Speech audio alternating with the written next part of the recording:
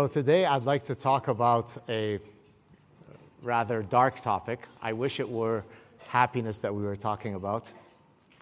But Jew hatred is something that is now on the minds of many people, but for someone like me who comes from Lebanon, it's something that I grew up with, regrettably, as a child in Lebanon. So the title of my talk is The Eternal Hatred of Jews from Beirut to the West. And so first, I'd like to give you a bit of a quick synopsis of what it was like growing up Jewish in Lebanon and what you might expect to happen in the West if we don't get our acts straight. So this is my childhood in Lebanon. The left photo is what used to be called the Paris of the Middle East, and the other one is exactly how I lived my life the last year of the Lebanese Civil War. As a matter of fact, when the need to play is so important that even in a civil war, people wish to play. And so my parents would tell me, if you're going to go outside and play, don't pass this particular line, because then that puts you to the eyesight of the snipers who would blow your brains. And so it becomes a cavalier reality. Death is awaiting you at every corner. Fortunately, we escaped Lebanon after the first year of the Civil War, but I want to give you a bit of a feel of what it was like growing up in progressive, tolerant Lebanon. Lebanon was a lot more modern than many of the other Middle Eastern countries.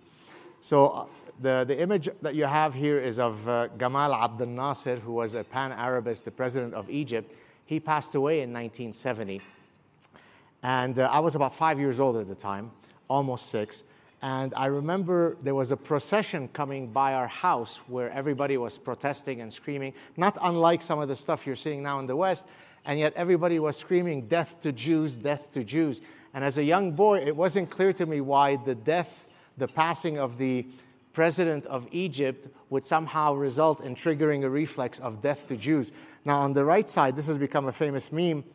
We have a guy here who is intimating those thoughts, except he's not giving us the courtesy of spelling the word Jews properly. If you're going to commit genocide, for the love of God, at least know how to spell it. So it's now death to all Jews, and so I often refer to the evil juice. Oops, I skipped the page.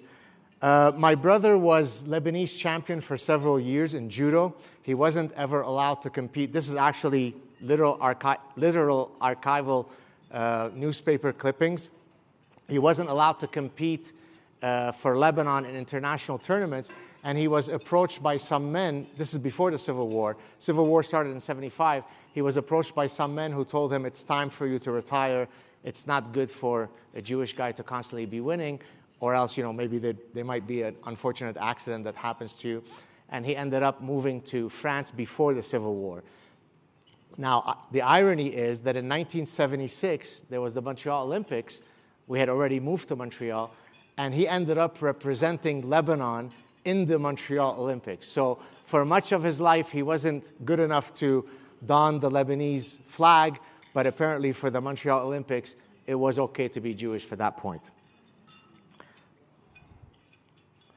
My parents, on one of their return trips to Lebanon, this was in 1980, were kidnapped by Fatah. This is actually their photo. They're both, thank God, still alive. This is their marriage, their wedding photo from 1950. You can argue as to whether I look more like my dad or my mom later. So anyways, that gives you a bit of a sense of what we've gone through. Now, this next anecdote is really powerful. In a sense, it's tragically poetic. So let me read you a little passage from the Parasitic Mind. This is from page 6. "The next memory that I have is perhaps one of the most poignant ones of my life. The flight captain declared that we were out of Lebanese airspace." This is when we had just left and escaped Lebanon. "At which point my mother took out a chain with a Star of David, or it might have been a chai, a Hebrew symbol for life or living, placed it around my neck and said, 'Now you can wear this, not hide your identity, and be proud of who you are.' Now, about a month and a half ago, I guess the date is there, October 21st, I posted the following tweet. And you'll see why I wrote, 'The Star of David has come full circle.' I was just picked up by my wife, who had taken our son to a soccer match. When I got into the car, this is what my son said to me. if you were wearing a Magen David, a Star of David, you'd be dead, in reference to where he had just played the match. This is in Montreal, Canada. So 1975, we leave Lebanon, and my mother puts a Star of David around my neck. 2023, you better not wear a Star of David in Montreal, Canada. Not Raqqa, Syria, right? Not Sana'a, Yemen. Montreal, Canada. And it's coming for you here. Sorry, it keeps skipping. For some of you that may or may not know this, here are some stats about what has happened to Jews in the Middle East. And the reason why I say this is because I'm giving you a bit of my personal history, but then I'd like to at least, if I do a good job today, warn you that it's not out of the realm of possibility that these are the realities that you will see happening in the West. It may take 50 years, it may take 100 years, but rest assured it will happen. So if you look at the top numbers, these are the estimated number of Jews that lived in Morocco, Algeria, Tunisia, Libya, Egypt, Syria, Lebanon, where I hail from, Yemen and Iraq. And now you almost have none left. There are a few thousand Jews that still live in Iran, but again, they live as second-class citizens. Sorry, guys. Here is a survey done by the supposedly nonpartisan Pew Survey Research in 2010, where they asked people from different countries, what are your views of Jews? Favorable, unfavorable. And if you look at the unfavorable, 95%, 97%, my country, 98%, Palestinian territory, 97%, and so on. So the question that then one must address is, if you're allowing entry into the West of people who have endemic Jew hatred at the range of 97 to 100% polled, it doesn't take a fancy mathematical modeler to then say, well, you're probably ensuring that you're going to increase Jew hatred in the West. And that's exactly what you're seeing. So yes, some of the Jew hatred, and I'll get into it, comes from some of the educational dynamics in universities. But the largest contributor to Jew hatred is demographic change. Demography is truly destiny. If you let in people who hate Jews, you're going to get exactly what one should expect. Oh, okay. This is Jew hatred of the United Nations. If any of you don't know this organization, UN Watch, they're truly a great group. They do exactly that. They watch some of the insanity at the United Nations. This was from a few years ago, but the data remains exactly the same. So this was an analysis from 2006 to 2015, just a little snippet of almost 10 years, of the number of UN condemnations to Israel versus the rest of the world. North Korea, Yemen, Syria, China, Sudan, and so on. Israel had 62 condemnations. The rest of humanity had 55. So Israel is truly the land of the evil juice. And of course, you've probably all heard this idiom about, the canary in the coal mine. Jew hatred is truly the canary in the coal mine when it comes to how healthy a society is, right? And so, we can sort of go la la la, I don't want to hear it, but the reality is, and I mentioned it yesterday at dinner with some lovely folks, there's an expression in the Middle East: first we come for the Saturday people, and then we continue with the Sunday people. Well, the Saturday people are the Jews, the Sunday people are the Christians. And again, I hate to preface this, but it's part of what you now have to do. I realize that there are millions and millions of lovely Muslims. I'm friends with many of them. I have thousands of Muslim fans that write to me from all over the world. That doesn't mean, though, that Islam is compatible with our Western values. And so if you're going to let in people in the millions, buckle up. This is very, very, very frustrating. So what are the three sources of Jew hatred? They could be split up into a taxonomy of three groups. of course, the academic left, and so many of you that have now sort of familiarized yourself with some of the endemic Jew hatred, you've probably heard about, the stuff that's happening at Harvard or at my alma mater, Cornell, or Columbia. And that's because a lot of the teachings that happen in these courses, and I'll have a slide about it in a second, a lot of the teaching in these courses in universities are incredibly hostile. Now, to the Jews, but they'll say, of course, they're only hostile to the Zionists. But that's code word for Jews. Then, of course, there's the ultra-right folks, the Jews Won't Replace Us gang, who are also very hateful towards the Jews, and, of course, Islam. One of the things that was quite extraordinary after October 7th is that when I would weigh in on the issues on social media, I was getting the tsunami from all corners.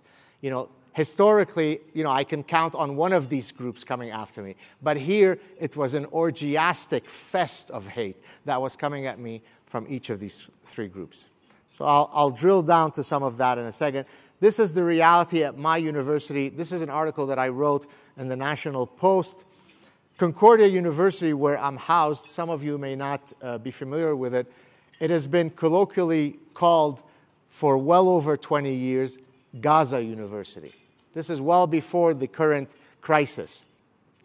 Benjamin Netanyahu was not allowed to speak at Concordia University in 2002 when he came to speak at Concordia. The amount of hostility is quite extraordinary. I've had many students come up to me through the years at Concordia and say, I'm a Jewish student professor and I never wear a kippah or a Star of David because it's too threatening. And it's only gotten worse. So I've had to go to campus with security.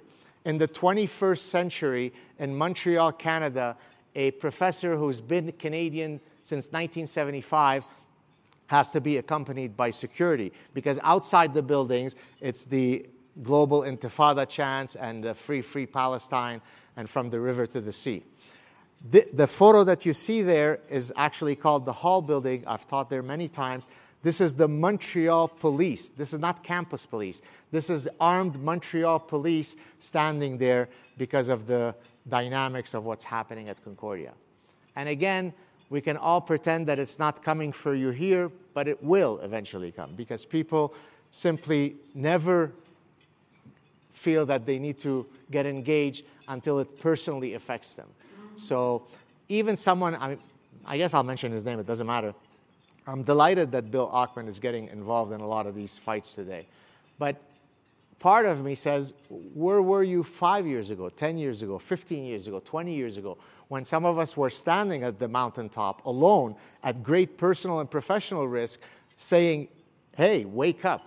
But now it's Harvard, it's his alma mater, it's maybe his child, and therefore he comes. So I'm glad that he's taking action, better late than never. But you need to think bigger than that. It's going to come for you. There's nothing clearer in life than that. Here is just one of about a gazillion Jew hatred stuff that I received. So this is, on the left is a copy of my actual book, and on the right, you see it's twisted, kind of classic Nazi iconography, and the title is changed, The Sad Truth About the Talmud, 8 Secrets for Enslaving the Goyim, the non-Jews, best-selling author of The Parasitic Jew. I mean, it's straight out of, and I mean, I get this so often that I brush it off my shoulders. But that's where the canary in the coal mine is. When people now feel completely comfortable and emboldened to put stuff up like this, we're in trouble. Of course, some of you have followed what's been happening at some of the prestigious American universities. This is from my own university at Cornell. Patrick Dye was arrested by the FBI for levying all sorts of threats to Jewish students at Cornell. And the professor on the right was exhilarated and energized by the Hamas attack on October 7th. Now, again, what does that say? The fact that someone can get up, a professor at Cornell, while he's being taped and utter those words, makes him feel that this is the right environment for me to be saying this. People will support this kind of message. And again, it's only a matter of demography. I'll skip this slide because you probably all know about this. But this next slide is a good one.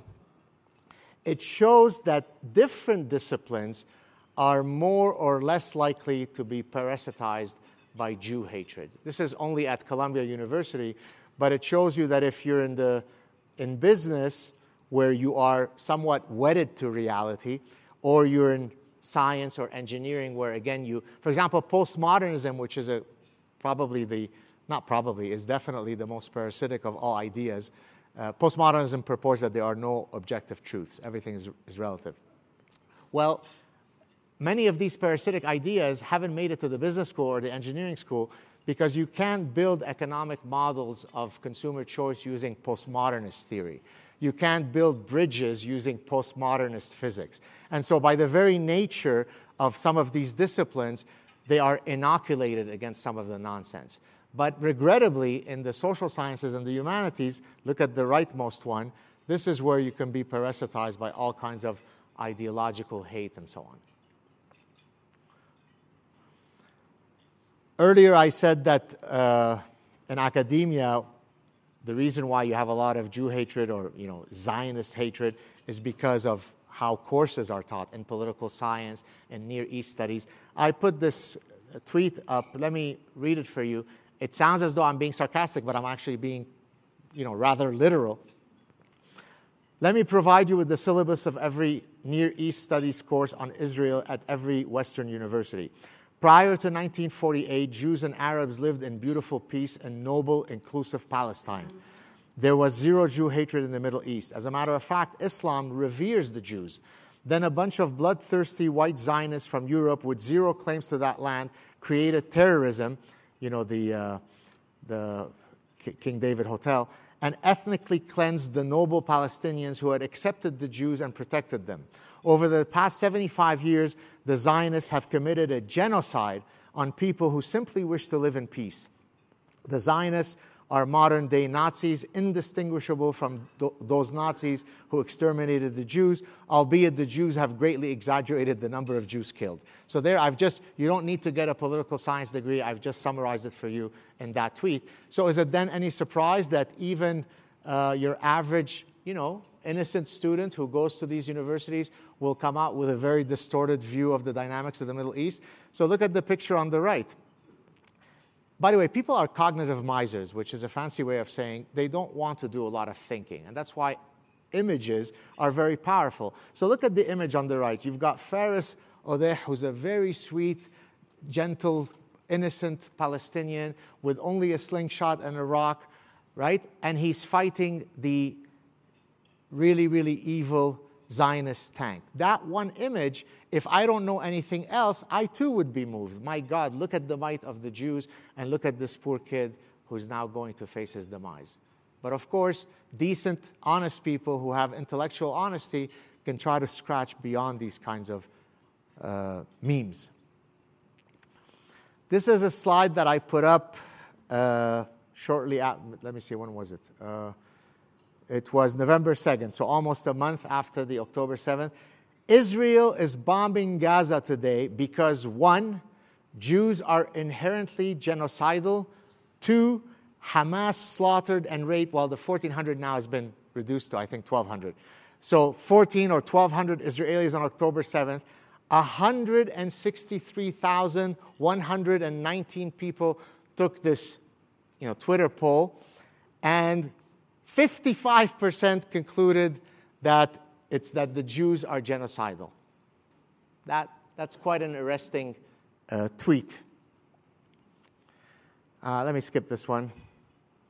Now, I want to talk, Mary was very kind to, when she was introducing me, talk about the parasitic mind. So in the parasitic mind, I argue that in the same way that a wide range of animals can be parasitized by actual brain worms, human beings, so here's some examples of these. So if you look, for example, the spider wasp stings a much larger spider, then takes it zombified into its burrow. While the spider is in vivo, it lays eggs on it, and then the offspring eat it alive.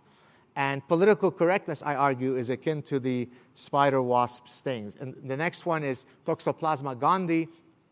When a mouse is infected with that particular brain parasite, it loses its innate fear of mice, and it becomes sexually attracted to the cat's urine, which is not really a good mating preference to hold if you're a mouse.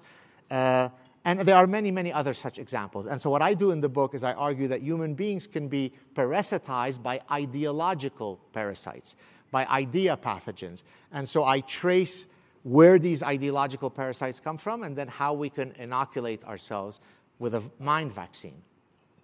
So let me give you a... before we get to the bottom photos, let me just give you one more example from the animal kingdom. This is a wood cricket which abhors water, but when it is parasitized by the hairworm that you see on the right, the hairworm needs the cricket to jump into the water in order for it to complete its reproductive cycle. So it alters its neuronal circuitry so that the parasitized cricket merrily jumps into the water to its demise, but to the benefit of the parasite. Well, Anna Epstein, Jewish Anna Epstein, is exactly a phenomenon like the one that I just mentioned above. Does anybody know who Anna Epstein is? No? Anna Epstein, I think she's from Boston College or Boston University. Oh, Daniel is moving his head. She was caught on tape, ripping down all the photos of the children that were kidnapped. She's Jewish, right? Or you've got Queers for Palestine, right? So if the way you present yourself to the world is through your queer identity, and you have two choices. You can support Tel Aviv, which is one of the most queer-friendly places in the world, short of San Francisco, Montreal, New York. Tel Aviv is right up there. Or you can go to a place where they have a 100% successful conversion therapy. It's a gravity-based conversion therapy. Oh, let me sign up for Queers for Palestine. That's what a parasitized mind looks like. Or as I like to call it, chickens for KFC is not my meme, but geese, I'm French-speaking, so I went into my... So geese for foie gras. And so that's exactly what you get when you're parasitized. Let's move on. What's happening? This next one, I mentioned it yesterday at dinner, so apologies to the ones who've heard it. I'm going to read the whole thing because it is truly unbelievable in the truest sense of the term. So let's read it together.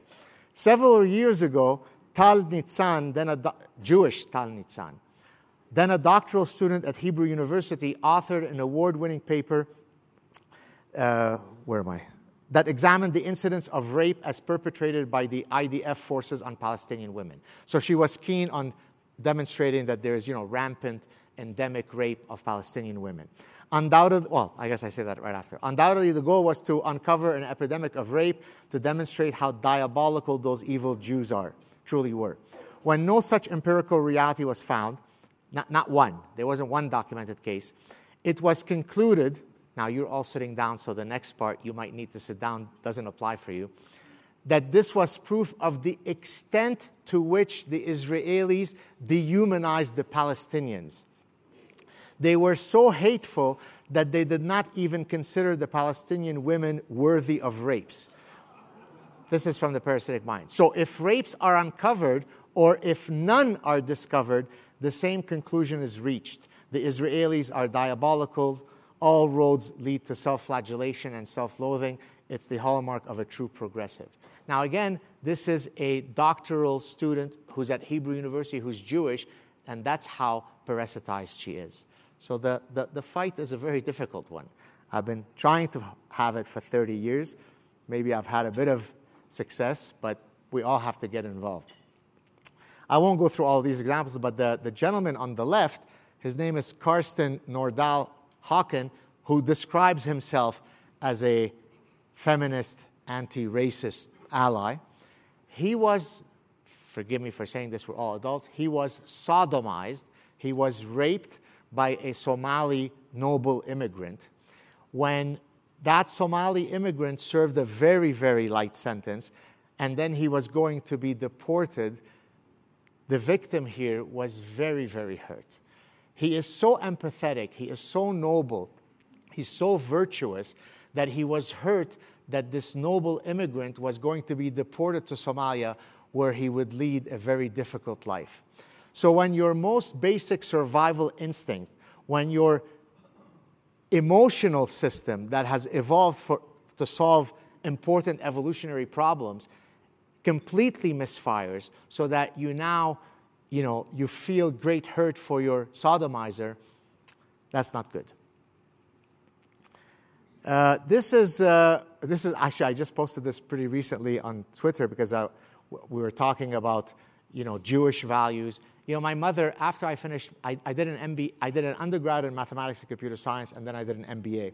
And then I was going on straight for my PhD, but one of my brothers was very interested in convincing me to work with him for a few years before I went on to pursue my PhD. And when my mother found this out, she took me to a side room in great panic and said, "I hear that you're thinking of taking a break from your studies." I said, "Well, not really, no." She goes, "Well, you know that if you were to leave now, you're going to bring great shame to the family because everybody's going to know you as a school dropout. So stop for a second and think about the level of excellence, right?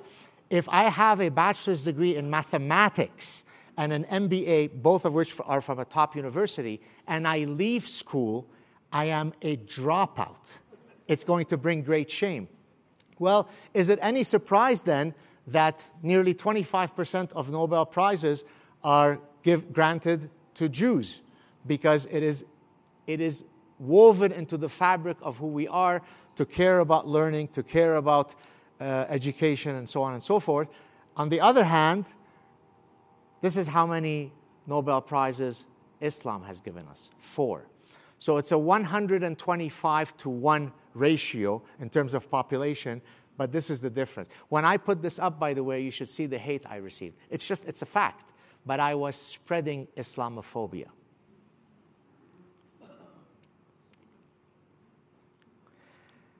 One more example of parasitic, and I'll try to then bring it all together, maybe one or two more. So in Britain, throughout Britain, there are these grooming rape gangs throughout Britain, in many, many big cities, small cities. And the perpetrators are Southeast Asians, which is a euphemism for Muslims. In France, as I mentioned at yesterday's dinner, you don't say Muslim gangs, you say les jeunes. Les jeunes means the youths. In other words, you never should say what is the exact demographic group that's doing this, because that would be hateful and that would marginalize them. So in this case, this is from one small town called Huddersfield. And I won't read you all the names, but I'm going to read you some of the names. Okay, you ready? Muhammad Kamir, Muhammad Rizwan Aslam, Nahman Muhammad, Wikas Mahmoud, Muhammad Irfraz, Muhammad Azim, Muhammad Akram, and Muhammad Imran Ibrar. Now, I posted this up on Twitter, and I sarcastically said, I don't think I've got the brain power to be able to identify what might be some common themes running through those guys. Could anybody help me? Well, guess what? Many people wrote back and gave me an answer, and it's not the answer that you thought you might think it is. You know who's to blame for those gang rapes? Jews. Yes, of course it's the Jews. Can anybody guess why it is the Jews? Anybody want to take a shot? No? It's because it's the Jews that have promulgated the open society mechanisms and the open immigration policies. So even when 3 Muhammads gang rape you, it's Mordechai that's to blame. That's incredible. That truly defies human dignity. And this is from someone who grew up in the Middle East. Here's another one. This is actually covered quite extensively in the Parasitic Mind. On the right, you see 44,609 terrorist attacks in more than 70 countries since 9/11 alone in the name of one religion. I posted it on Twitter. Who do you think 10% said that those stats were of the Jews? There are 10% of people who think that 44,000 attacks around the world since 9/11 were committed by Jews. But now so here are the list of the countries where it happened. Here's what Western professors and the members of intelligentsia told us. It's got nothing, zero, to do with Islam. Let me give you some of the reasons. It's because of lone wolfism. It's a man-made disaster. It's because of violent video games. It's because of lack of adequate exposure to art. Who amongst us didn't decide, because they weren't exposed to enough Picasso, that they were going to join ISIS to throw the gays off the rooftops? It's a straight, direct causal effect from not viewing enough Chagall to then becoming an ISIS member. It's due to beard bullying. It's due to climate change. Bill Nye, the science guy, explained to us that the Bataclan attack in Paris was very much related to climate change. So when the guys quote the Quran and tell you exactly why they're doing it, that's not true. It's because of solar panels, right? So that's what happens when your mind is parasitized. So that's why when you send your kids to Oberlin and Wellesley, and regrettably, since it's my alma mater, to Cornell, you end up saying that it's due to climate change. The battle is going to be a long one, folks. All right. Now, the only reason I put this one up is because why would you be surprised that people can't tell you that it's Islam that's the cause of those attacks, when it turns out that until 15 minutes ago, there had been 117 billion people who've ever lived on Earth, each one of whom knew exactly what a male or female was. But 15 minutes ago, it became very, very difficult to know this. This is why I shouldn't say I'm Canadian, but your most recent Supreme Court justice did not have the epistemological confidence to proclaim what exactly is a woman. So that's why I think the parasitic mind resonated so well with people, because I offer a framework to explain how we can stray so far from reason and logic. I'm almost done. I'll skip this one, but let me just, last two slides. This is actually a tweet that I posted about 2 months ago that got quite a bit of, I think it got maybe 11 or 12 million views, because people were shocked at how solemn I sounded in it. So let me read it, but then end on hopefully a bit more of an optimistic note. I wrote the Happy Warrior because many people refer to me as the Happy Warrior, because even when I'm dealing with these issues, I typically have a smile on my face and I joke around and I'm sarcastic. So, you are not going to like this tweet, so turn away if you are likely to be triggered. I'm a very optimistic person. I'm a fighter for Western values and liberties. I'm a dogged defender of science, reason, and common sense. I must say, though, that I'm unsure that the West can recover from its multi-front civilizational suicide. Yes, I've talked about these issues for decades and wrote a book about it, but the past few weeks, this is since October 7th, have crystallized the extent to which the problem has become intractable. It will be a long and ultimately bloody demise, and the West will be the first society in recorded history to fully self-implode due to its parasitic ideological rapture. It is a gargantuan Greek tragedy that will shape the future of humanity. This is not hyperbole. Your grandchildren will pay a very high price for your progressive arrogance rooted in the pursuit of unicornia that only exists in the recesses of deeply flawed, parasitized minds. But let me end it on a slightly less negative note. If you go to see your physician, you'd like for him or her to at least offer you some possible cure, because otherwise we might as well not get out of bed. And so in another now viral tweet, I said, here are some steps that we can take to save the West. In order for the West to win this civilizational battle, it must, 1, proudly and unequivocally defend Western values. 2, reject cultural relativism and the unicornia vision of multiculturalism. 3, recommit to individual dignity over the celebration of collective identity politics. Identity politics is what you get in Lebanon, because everything is viewed through the prism of which group you belong to. Identity politics is what you get with Claudine Gay, where she has the academic record of my socks, and yet she becomes president of Harvard. I literally have doctoral students who are substantially more accomplished than her. At least they're no longer doctoral students, but who were well on their way to being more accomplished than her. She's the president of Harvard, but she's a black woman, so that trumps everything else. Number 4, recognize that all cultures are not equal. That is a huge parasitic idea. Because again, it comes from a noble reflex. Who are we to judge others? Well, cultures that don't cut off the clitorises of 5-year-old girls are superior to cultures that do. And say that proudly. There's nothing wrong in saying that. And again, it's a bit sad that it takes often immigrants such as myself who have sampled the buffet of other societies to tell Westerners, don't take what you have for granted. That's not, the West is an anomaly in recorded history.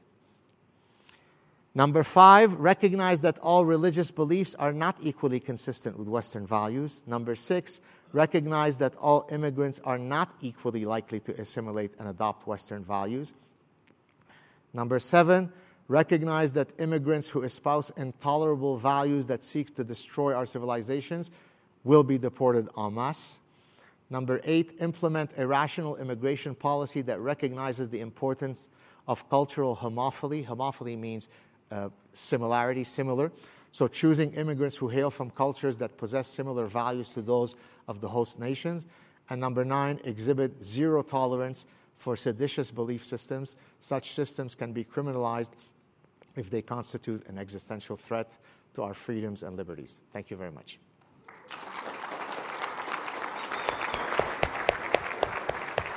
Well, thank you very much, Doctor. I don't know if we have a lot of times for questions, but maybe we have time for maybe one or two. Okay, sure. I only we have about 10 minutes?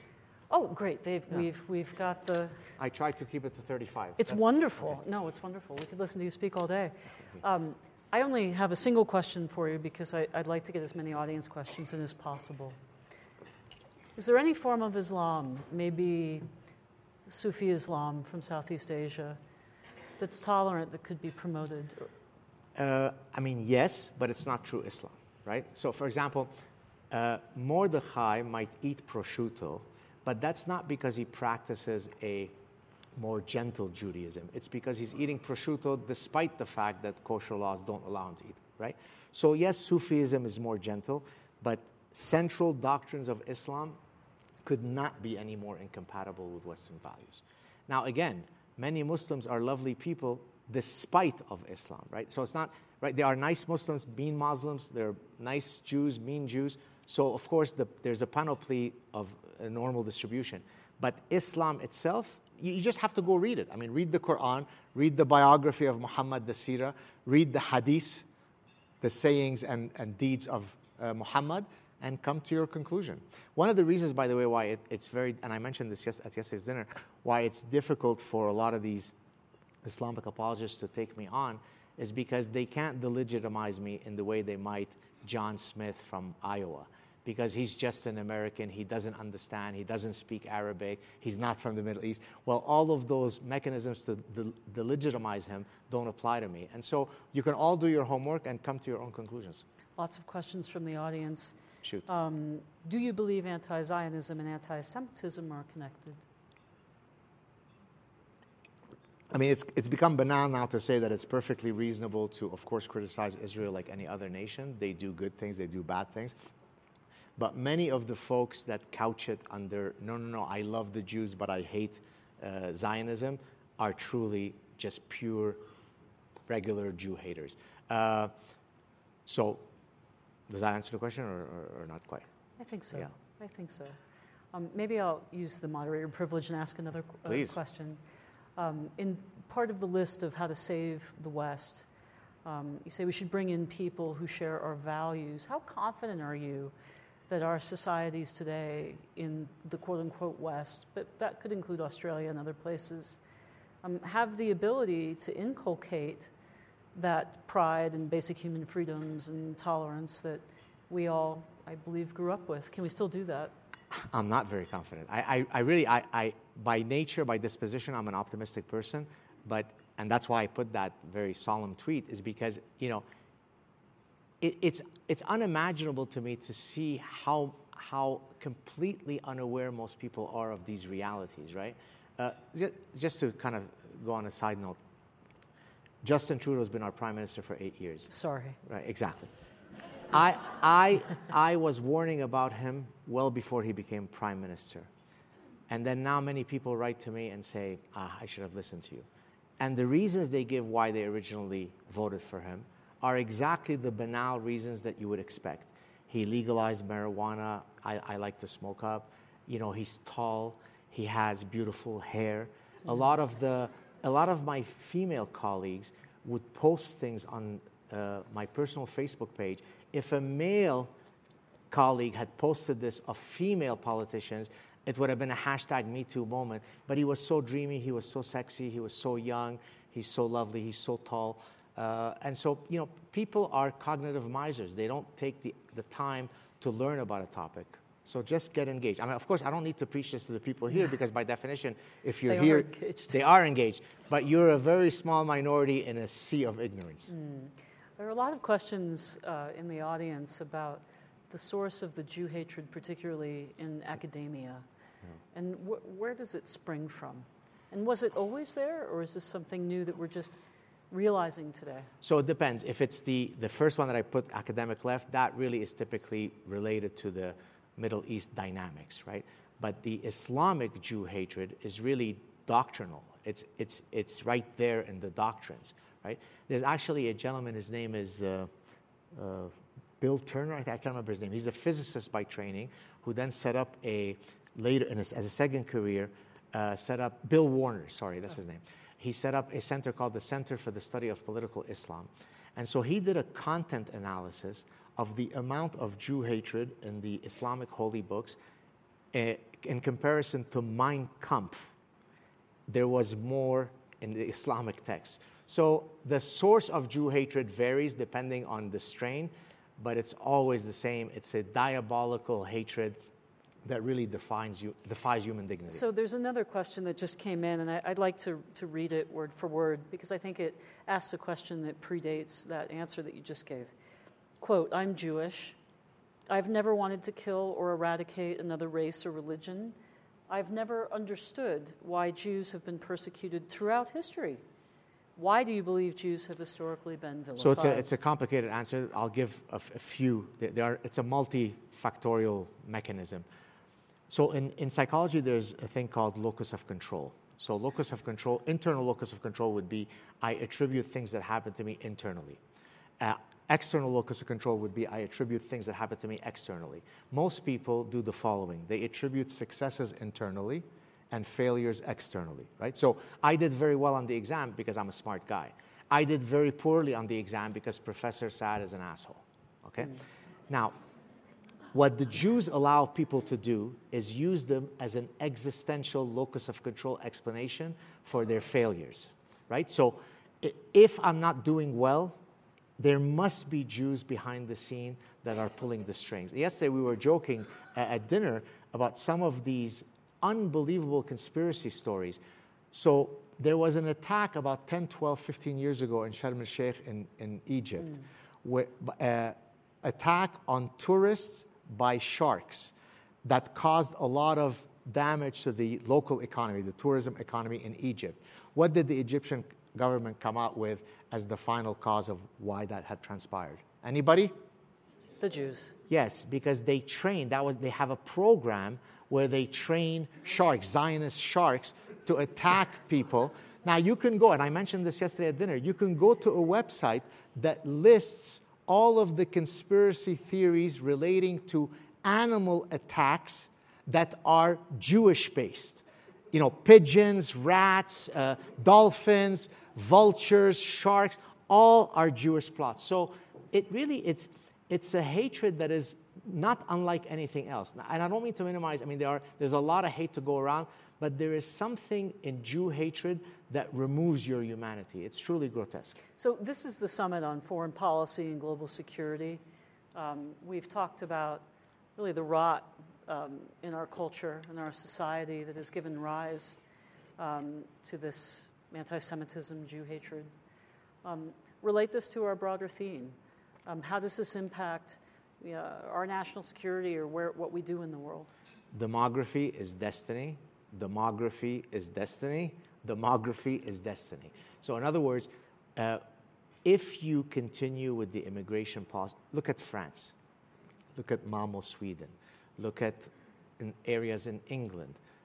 It's happening in the Netherlands, although now the guy who's coming in is not very friendly to Islam. But look how long it took before someone like with his language arose to power. So in terms of global security, again, and I'm not Islamophobic, and as I said, I have more Muslim friends than most people will ever meet.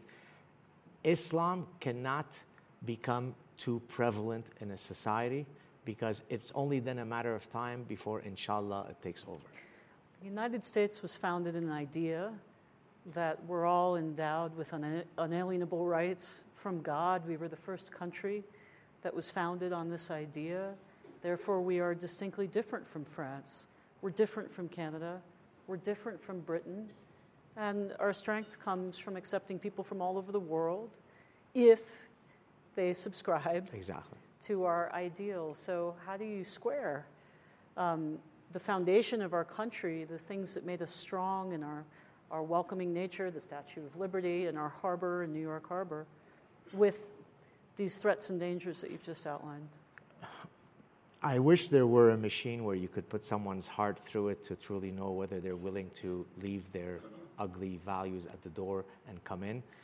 There is no such machine. But what we could certainly do is not be as tolerant to some of the hatred that then couches itself under, well, that's my religious liberty, right? So I can show you clips of imams in Montreal that preach every Friday at the mosque that is extraordinary. Now, that's allowed under the premise of, but, he's an imam, this is religious expression, blah, blah.